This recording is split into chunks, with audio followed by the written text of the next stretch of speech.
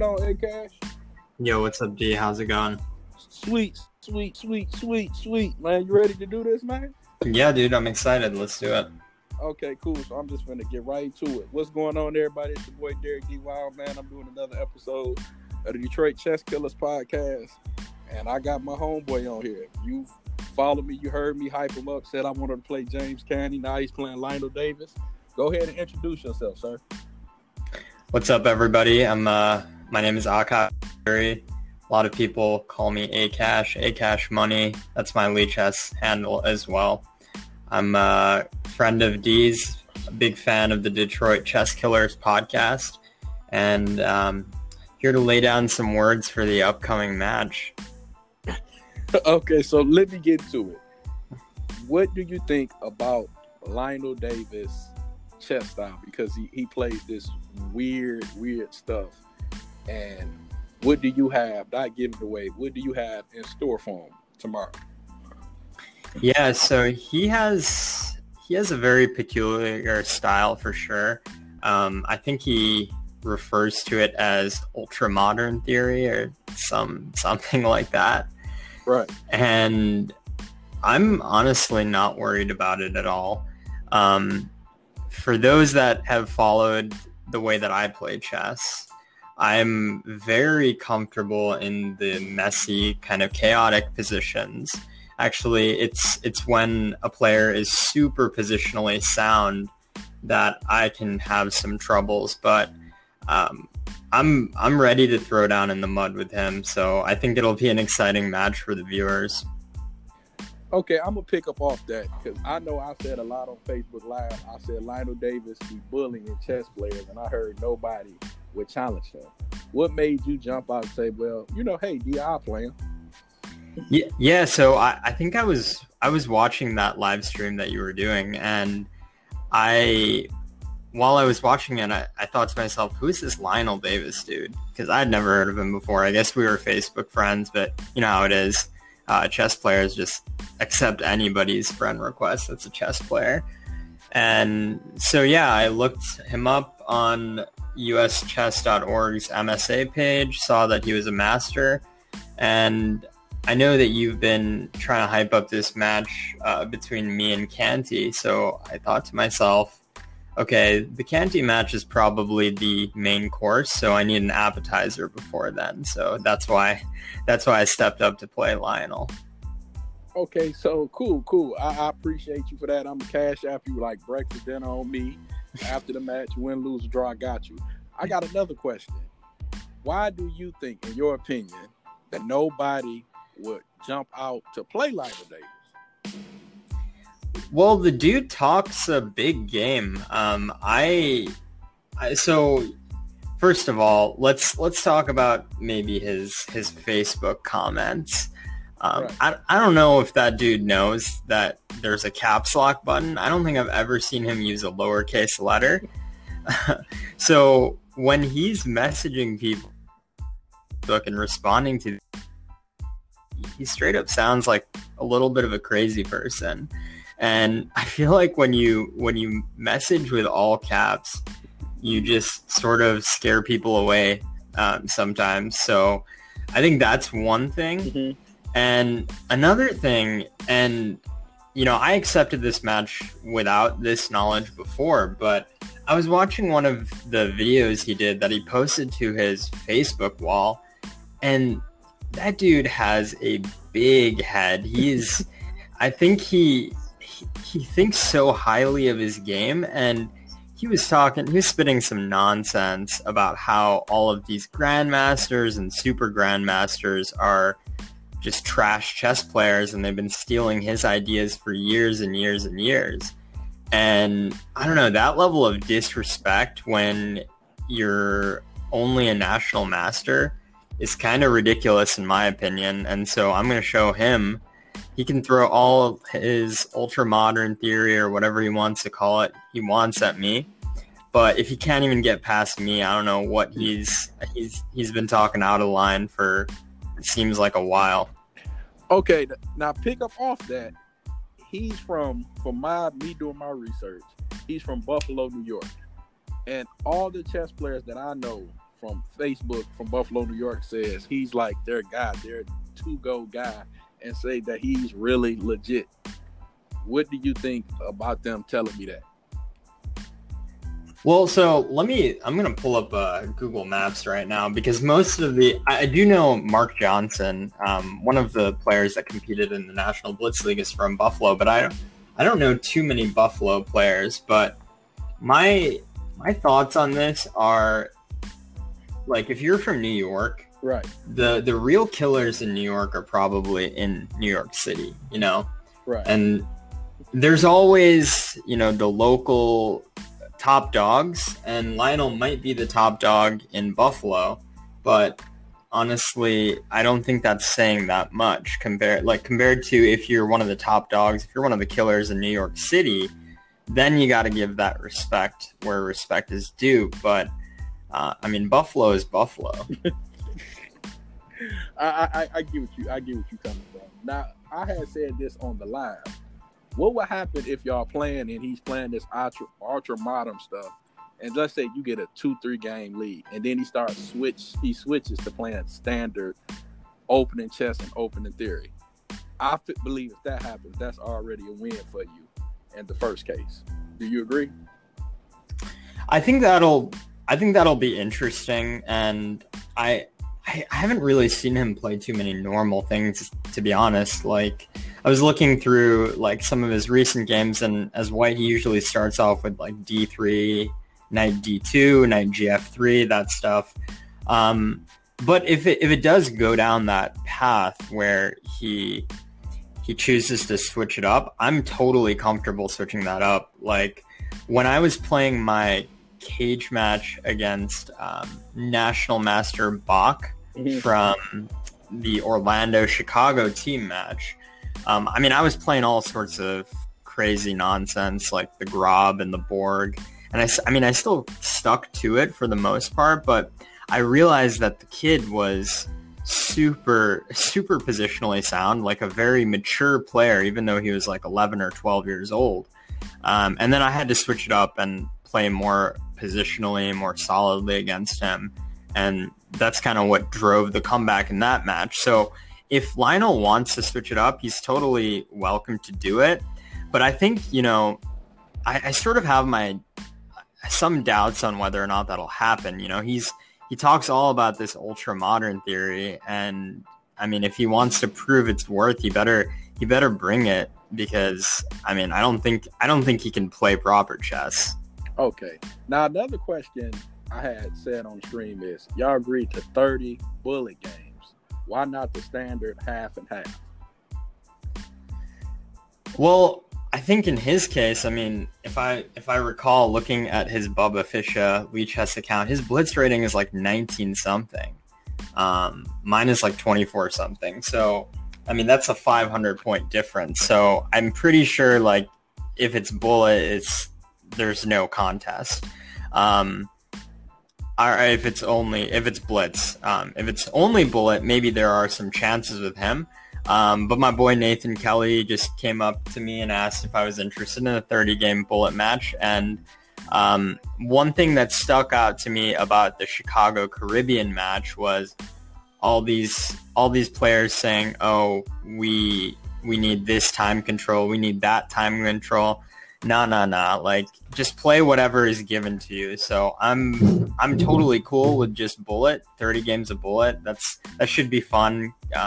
There's no excuses about switching a time control. So I think it'll be exciting. Okay, now I'm pick off that. Now both of y'all are national masters, and me looking at it, I'm not even 2000 yet. I'm 1900, but 2 national masters, and you telling me y'all can't play blitz because his rating is so low? That just seems kind of that. You see what I'm saying? It feels like, how can I put it? Like fighting down the weight class, if that makes sense. You see what I'm saying? No, I'm just being honest with you, because y'all both national masters. Y'all can't. You see what I'm saying? Yeah, no, I totally see what you're saying. I mean, I don't know if he was offered a blitz match. Like, I totally would have been cool with the standard, like 10 games of 3 minute and then 11 games of 1 minute. Right. If he wanted to do that, then we could have definitely We could have definitely thrown down in the original format. But, you know, the National Master title, D, is one of those, it's one of those very misleading titles. You know what I'm saying? Like, you got people like Lionel Davis, who's a National Master, and then you got people like Gopal Menon, who is also a National Master. But, I mean, dude can run with Grandmasters easily. He's beaten Magnus and Blitz. He's been pretty much all of the top dogs. So I still think when it comes to Blitz and Bullet, within the National Master title, there's a huge disparity in what you'll see in terms of online strengths. Okay, I agree. I can't say nothing about neither one of y'all because I have no initials before my name. So I'm trying. Hey, you got some pretty good ratings on Lee Chess last time I checked. Yeah, I'll be trying. So, like, I'm a big fan of you. I'm a big fan of you because you haven't lost a match, right? You're undefeated, right? Could you remind me of all the matches you won before I say my next comment? So I know, okay. I know you beat Angel, right? Yeah, first match was against Angel Lopez. Mm-hmm. Second match was against, I think it was Jason Segan. Right. Third match was against Lamel McBride. You played Fourth Lamel? one, yeah, I did play Lamel. We had a cage match in the Chicago versus New York team match. I missed that. Yeah, that one was a pretty fun one. Fourth one was against National Master Bach, the kid. Okay. That was probably the toughest match that I've had so far, to be honest. That kid's really good. Right. And then the last one was against Canon Master Akeem Brown of in the Caribbean match. So okay, Yeah. I saw all of them. So you beat Lamel and Angel. I did. See, oh wow. See, so how does it feel to be 2-0 against the New York crew? It feels good. Both of those players, Angel and Lamel. I mean, Angel, he retired from competitive chess several years ago. I view him as National Master strength easily. Right. It's just about whether or not he wants to go out and get it. And Lamel, Lamel's got his speed. He's a demon when it comes to the touchpad. So, like, it definitely feels good. I don't take those wins for granted. I think I made a comment on Facebook where I said this is going to be my easiest match, but like real talk, I think Angel and Lamel would both be able to beat Lionel. Well, you know what? You wouldn't believe, but I've asked them both about him, and they said they know nothing about him. And they said the same thing you said. They said that's Buffalo. That's not New York. But yeah, I mean, there's levels to it, But okay. So, staying on the topic with this match before I switch the topic. 30 bullet games, right? 30 bullet games. And I'm just being honest with you. You're probably going to go in the favorite from your resume, right? Do you have any pressure on yourself? You know what I'm saying? Any pressure? Yeah, so the stuff that I was saying earlier about, like, the disrespect that I'm hearing from this dude. I mean, like, he's talking mad shit about players like Vishy Anand. He's talking shit about, like, Grandmaster Aryan Tari, who's currently one of Norway's best players, good friends with Magnus. He's currently playing in the Tata Steel Masters. Right. He's talking smack about all of these, like, super Grandmaster level players. And, I mean, I came into this match with, like, no hard feelings, but you got to give respect for the best players of our game. What else are we doing here? So the pressure that I have on myself is if I'm not scoring at least 20 points, I'm going to view it as a disappointment. So I'm going to say minimum score is 20-10. Whoa. Now, I'm going to jump on his side because, like, I'm in the chess world, but I'm trying to get more chess and take my chess seriously. Like, my goal is to become a national master. That's my short-term goal, become a national master. I know you have more chess experience than me. Can you be blackballed in the chess world? Because that's where I get from Lionel Davis. He feels like he's been blackballed.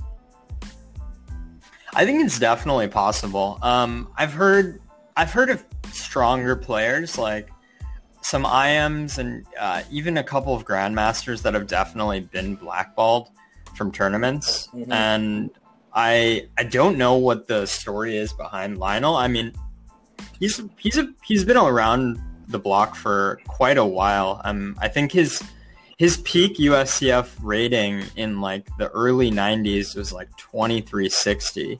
So yeah, I mean he's been around for a while, and like if you develop a reputation for yourself, you definitely can be blackballed.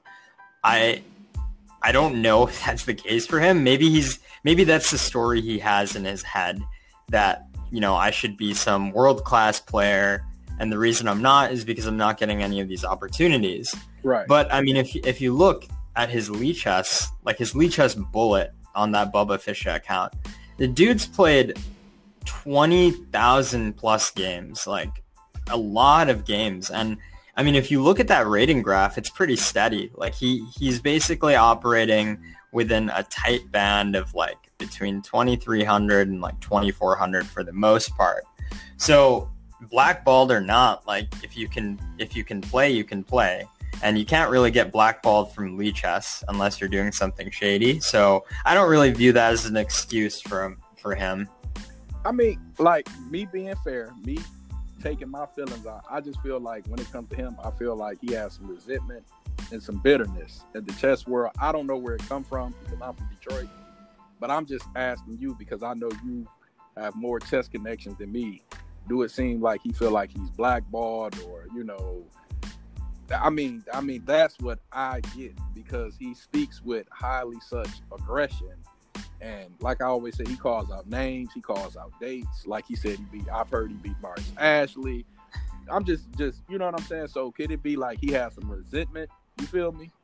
Yeah, no, I totally feel you. I was going to bring up the Maurice Ashley comments that he made.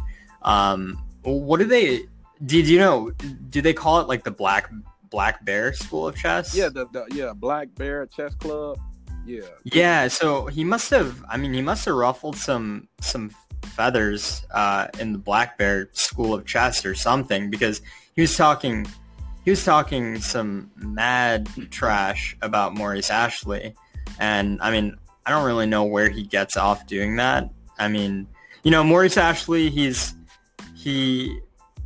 a polarizing individual within the chess world, but I mean, he got his Grandmaster title, first African American to get that title, and I feel like a lot of his resentment might be maybe due to the competition in that. Maybe Lionel was trying to become one of the first GMs in the Black community. I'm not too sure, but it definitely seems like he's pissed some people off. Yeah, like some jealousy. Like, for example, I'm African American. When I think about African American chess players, I think Maurice Ashley, I think Emory Tate. Mm-hmm. You know, and then me being from Detroit, I have John Brooks. But outside of that, I have Maurice Ashley, Emory Tate, Nawis, Josh Colas, James Black, James Candy. Maybe he feels like he's left out. You know what I'm saying? His name is left out when we name them African American chess players. Yeah, probably. Like I mean, I'd never heard of Lionel, and you know, I follow Daim Shabaz's Chess Drum. I think you follow it too, and I haven't seen his name mentioned there, and so like that, it could definitely be a source of envy for him, where he does feel that jealousy for not being left out. But like, I mean, again, at the end of the day, it's not about like what people's perceptions are of you. It's about like, can you move the pieces well on the board? And I think the story he's trying to spin is that, yo, I've been like blackballed and like I haven't gotten all of these opportunities, but the reality is he's not as good as he thinks he is. Now, I got another question, because me and my friend Marquise, we talked about this. Now, a lot of people think this guy may be off his rocker. What about tomorrow? He doesn't even show up. I mean, I want to see the match. But when you're dealing with somebody, you see what I'm saying? Yeah. I mean, then what? Does that You know what I'm saying? Take away from all he's saying. I'm not saying I don't want to see that happen, but I mean, I could see him. I could see him backing out or just not showing up for whatever reason. But I mean, he's got a lot to prove. He has. I mean, he's made some very bold claims about his game, and if he can't beat my simple, weak master self, then I mean, he's got to rethink what he's saying. But I mean, I definitely agree with you. He does seem a little off his rocker. Nah, we can't call you simple and weak because I just saw you put down some clever stuff, and you don't get National Master being simple and weak now. Because I still believe.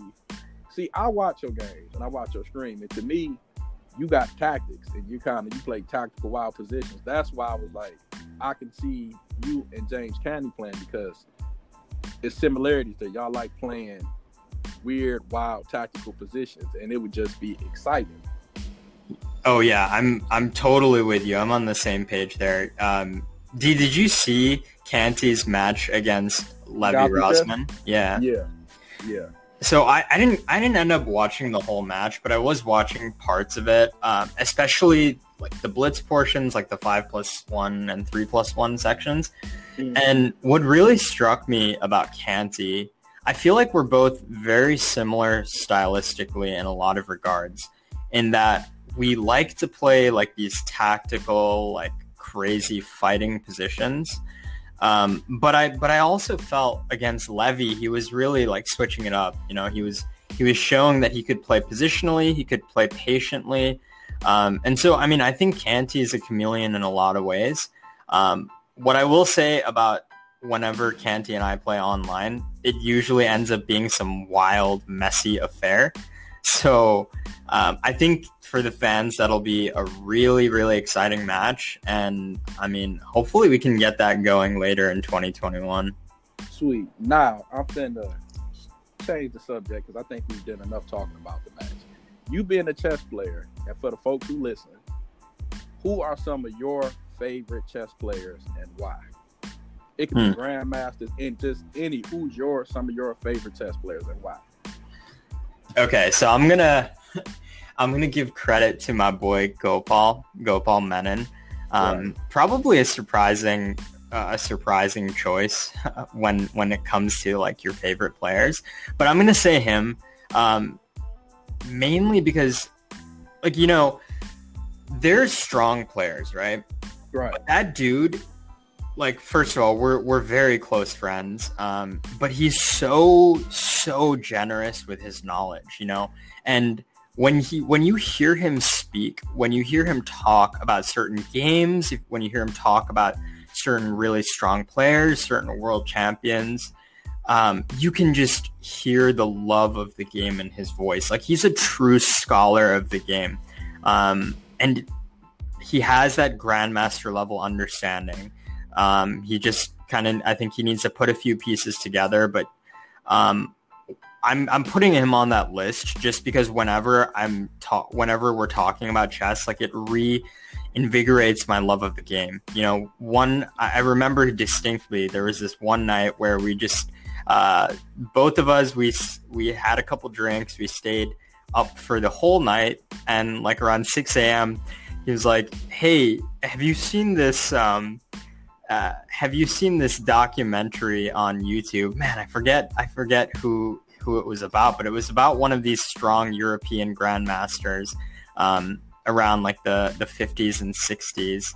And we just watched it. Like, that was super cool to me. So Gopal will always get it, and if you can get him on the podcast, you totally should. Like, he's such a wealth of knowledge. Yeah, he reached out to me, said he's gonna come on soon. So I'm grateful for that. Yeah, dope. You definitely should get him on. In terms of modern players, I really love Richard Rapport, the Hungarian super grandmaster. He also has a very creative and dynamic style of play. Rapport is sort of similar to Joe Bava in a lot of ways, except I think Rapport is like a little more polished version of that. So I really like his game. And also another shout out to Gopal. Gopal sent me this game by Bent Larson, old school player as well, but very creative. He popularized 1b3 as the first move for white. That's why it's called the Nimzo Larson. Another very creative player. I tend to prefer players that are very creative and very innovative over the board rather than the ones that are super, booked up and super theoretical, like doing a lot of the preparation. If you had to describe it, I tend to like the strongest players who are artists rather than like scientists. Right. So, for example, you said like Anad, right? If I pronounce his name right, they said his prep is like some of the best in the world, right? Mm-hmm. So a player like him, you like somebody who goes to the board and kind of like freestyle it and be creative. Yeah, and I mean, I will say that there's a lot of room for creativity when it comes to opening theory. If you look at modern correspondence games nowadays, like the top grandmasters, super grandmasters are using correspondence games as their prep. So I don't want to downplay that, but I would say, stylistically, like I'm a big fan of Anand for sure. But stylistically, like I try to like identify myself with different players, not necessarily him. Cool. Now, I'm not going to waste your time because I know you got prep and stuff to do. I usually ask people this at the beginning of the podcast, but tell me and the listeners, how did you get into chess and when did you realize that you were becoming a good chess player? That's a good question. So when I was a kid, my dad had this like old ass wooden Indian set, the ones that like where the rooks are carved out like elephants and whatnot. So some like really old school Indian stuff. And so he taught me the game when I was like really, really young, and we would just play against each other a lot. And he was the only person I really played for the longest period of time. And I think when I was in first or second grade, I started to play in tournaments. And like I was pretty decent at that age compared to other kids my age. But really what got me hooked on and what kind of led me down this path was playing on ICC. I don't know, did you ever mess around on ICC? Yeah. I'm an ICC player. Free trial, play for 4 days, try to get another one. Yeah. I'm one of them players. Making new email addresses to get that new 7-day free trial. Yep, that's me. Yeah, so I mean, I would say like playing a lot on ICC really got me hooked, and the rest was just having opportunities to compete on the school teams, high school teams, and it's really become this thing where I'm less concerned with titles and different ambitions like ratings. I mean, I do care a little bit about it, but it's not my priority. What I love about chess more than that is just the unique people that you meet. Like, it's a social activity, I mean, you and I didn't know each other before we kind of met like through the chess community. And right. I mean, I really love that social aspect. And finally, I think the fact that the way you approach the game of chess parallels a lot of ways that you approach the game of life. I mean, it's sort of cliche to say that, but I see it constantly within myself. How I play chess really does translate to how I live my life, like how I do things, interact with people. And so I like to use the game as a sort of mirror for me, reminding myself, hey, this is kind of my tendency, so maybe let me take a step back and reevaluate. Right. So I'm not gonna hold you. I'm gonna ask you another question. For a player like me, you saw me play. I played the cage match with G Wayne over the board. You saw that, right? Mm-hmm. Me and you've played. I'm 19-13. A lot of people feel like I should already be expert over the board, right? Mm-hmm. What do you think is wrong with me that I haven't got over that hump? Is it a mental thing? Just give me your opinion. Give me some advice. What do you think I need to do to break that next, you know what I'm saying, level to get to expert? Well, let me ask you this. Have you, when you're playing your games, like your classical OTB games, are you analyzing them afterwards? Like, are you using an engine to analyze them, or are you like deeply kind of looking at them, maybe taking notes for yourself after? I'm gonna be honest with you before I answer the question. My friend, Deanna said I'm probably the most laziest chess player in the world. So before I answer this, I do go over my games. Do I go over my games extensively? Probably not. But I'm gonna tell you this too. Somebody told me that I really don't know how to go over my games and study chess, if that makes sense. I got you. I mean, I used to have this problem too, D. Like, I've been kind of, people have called me a lazy chess player a lot. And I think in some ways it was pretty true for me. And I guess I'll tell a quick story. The way that I became a master wasn't by any groundbreaking ways. Like, there's no secret method here. But what I did was extremely straightforward. You know, I started playing a lot of over-the-board tournaments, and for literally every single game that I played, I would analyze it afterwards. And like, you don't even have to analyze it super, super deeply. You just need to be able to analyze it to the point where you can say, okay, this is a list of things that I did really well, and this is a list of mistakes that I made. And you have to be very like critical of that list of mistakes. You can't just say, oh, I blundered a piece and that's why. No, maybe try to dissect that a little bit further. Like, I blundered a piece because maybe I was in time pressure, or I blundered a piece because I just don't understand like how to deal with this sort of pawn structure or something like that. And what you do is, when you have that list of mistakes for a series of games, you look at those lists and you see where there's multiple occurrences. So the mistakes we make tend to repeat themselves, and unless we identify that, hey, this is a mistake, we can't really work to improve it. So I would say for you or for anybody else that is really kind of struggling, you have to figure out what are the common mistakes you're making. It's not about like, oh, I blundered here and I blundered there. What was causing those blunders? Because usually there's a root cause, and then once you can solve that, then those mistakes will be completely eliminated or severely reduced in all of your games, and that's when you see like a huge improvement. My man. See, now I got some work to do because I'm going to play in the overboard tournament coming up soon, so I appreciate the advice. Yeah, no problem, dude. And also, one other thing, you know, if you're kind of unclear on how to analyze your games, this is where, you know, hitting up one of your friends that's stronger can really help you. They can identify, okay, this is where you made this mistake, because you don't know what you don't know, right? So, right. Now, the last question, because I know you said I'm only borrowing you for 30 minutes, right? No, you're good, dude. I got time. Okay, back to the match, right? You said on the live stream, Lionel Davis plays knight a3 the first move. You said, hell, I may play knight a6. He plays c3, I may play c6. He go knight c2, I may go knight c7. Yeah. Are you joking? Or would that really happen?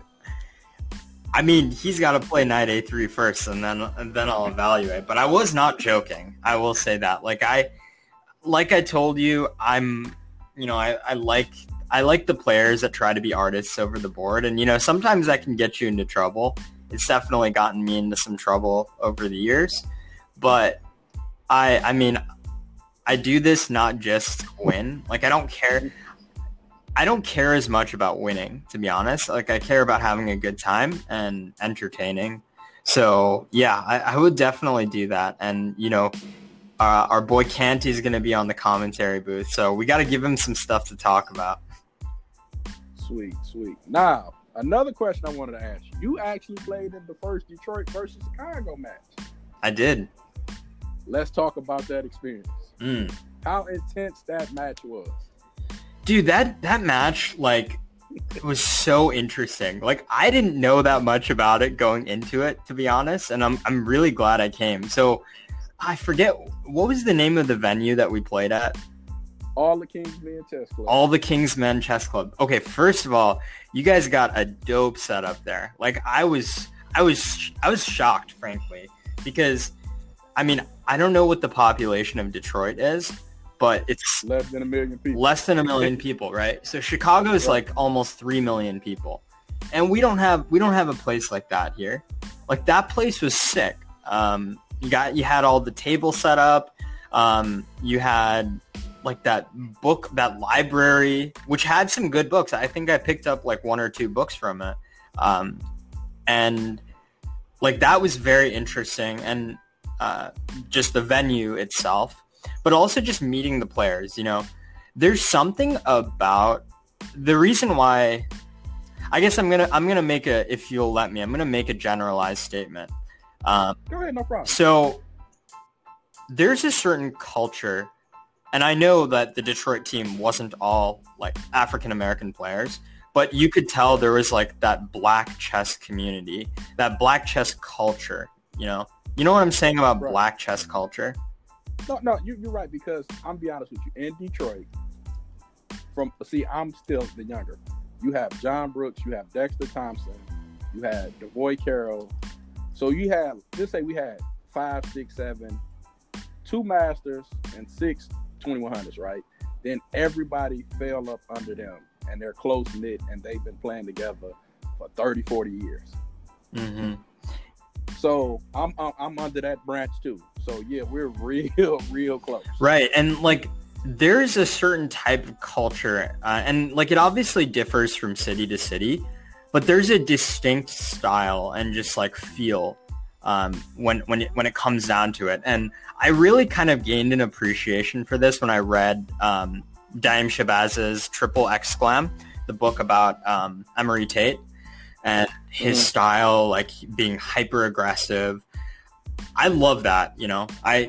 There's a reason why I have a lot of like black chess friends, because like it's just a cool culture and you guys are just pretty chill. I really enjoyed that aspect of the match. And, you know, I know it was a little bit of a rocky match in some regards, you know, some disagreements here and there. And like the match ended up taking a lot longer, but dude, it was a lot of fun. It was a lot of fun, and I'm looking forward to when Over the Board Chess resumes to be able to do more things like that. Because dude, there's not that many blitz tournaments. You know what I'm saying? Right.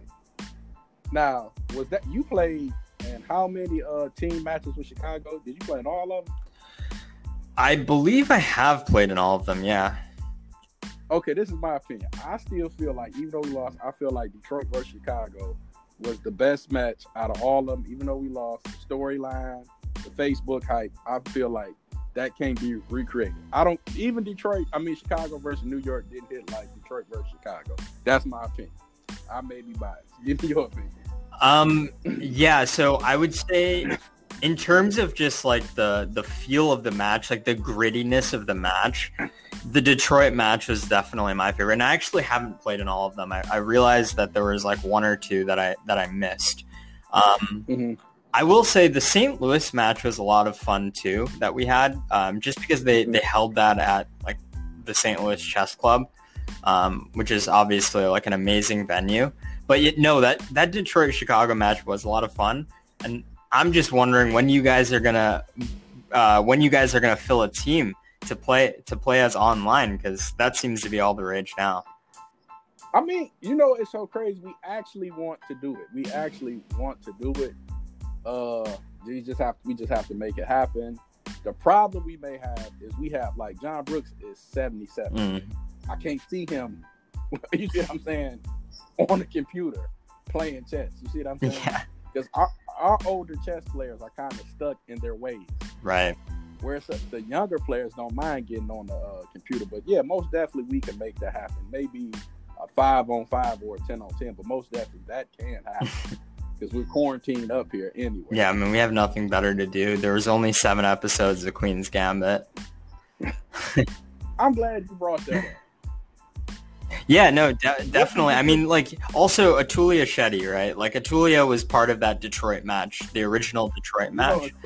Atulia is really black. You know, he was raised around us since he was like 2. I mean, about 6, 7 years old. Yeah, I mean, he's been very close to Detroit for his entire life, you know, in Michigan. But I mean, I think he's in like Pennsylvania right now, but like you guys can recruit him. I mean, he's native Michigan, native Detroit. And I mean, he's a killer. You guys will have no problem filling up a lineup. I mean, we'll probably have Atulia, Mark Hyman, Safa Bor, Josh Pasuma. We could be top heavy. The problem is with us is, for example, we're going to drop off and we're going to have not players like Irv Strength, because I know, matter of fact, how impressed was y'all of Irv when that match happened? Because we have a lot of players like that. Dude, Irv was scary to play against. I mean, I had never heard of this dude before. I think in my match against him, we split, we both scored 1 out of 2. The first game I played against him, like, he was just outplaying me the entire time, and then he missed some tactic where I like attacked a piece from one corner of the board, but it was actually hitting 2 pieces, and just, you know, one of those cheap tactics that ended up working. And the second game, he just like utterly destroyed me. I mean, I don't know where you found this dude, but very underrated. Yeah, I mean, after they rated that, his Blitz rating went to 2,200. He like, I don't even want to play chess no more. But see, Irv is one of the players we have in Detroit. I'll just say Irv is different, but we have a lot of players. I'm not going to say as strong as him, that plays a lot of chess, but don't play tournament chess or play one. You see what I'm saying? So I just don't know why we like that. You know what I'm saying? We're just known for banging on clocks. It's just, you know, and playing a lot of blitz chess. Our problem is we don't take over-the-board chess seriously. And I'll say this, in the African-American community in Detroit, we feel like once you broke 2,000, you made it. Right. No, I got you. There's a lot of psychological pride when you get that 2 in front of your number. I think it had. I mean, I'm not an expert at this by any stretch of the imagination, but maybe it's just a matter of like organizing the tournaments, you know. Nathan Kelly, I think originally from Brooklyn, now he's in Chicago. Everyone knows him. Everyone loves him. He's been doing a fantastic job just building up the scene in Chicago, but also like doing his part online. And one of the interesting innovations that he came up with right before the pandemic was this Quest to Master series of tournaments where he would invite a bunch of players like in the high 1900 ranges to like the under 2300, and they would have like a tournament that lasted 2 or 3 days. And he was able to get that organized, and it seemed to be working. I think they only ran 1 or 2 of those events, but it's just about someone willing to organize it. And if you can get that, then I'm sure that these players will come to play. But most of the time, people are not organizing tournaments for that. You know, most people are organizing tournaments to make a lot of money or just like create a big prize fund. But if you just make a tournament to make a tournament where you're breaking even, then and it's smaller in scale, like it doesn't have to be in some fancy hotel. It just needs to be somewhere. Now, I've actually organized tournaments. The problem I have is I organize it and play in them.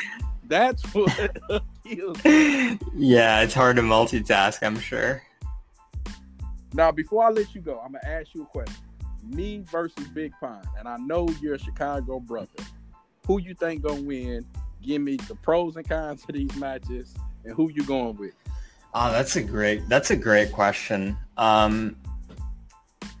So I think, you know, Big Pun's one of those players that he's obviously played like a lot of blitz throughout his life, and like played a lot of over the board games for money. I've played him over the board for money as well. I think he's actually like his strongest time control is probably classical, if I'm going to be honest. Like he's a good player. He's a tough player over the board in like these slow tournaments. I've played him in like Chicago Open, World Open a couple of times. And I'm always struggling. They're always tight battles. When it comes to Blitz, he's a good Blitz player too.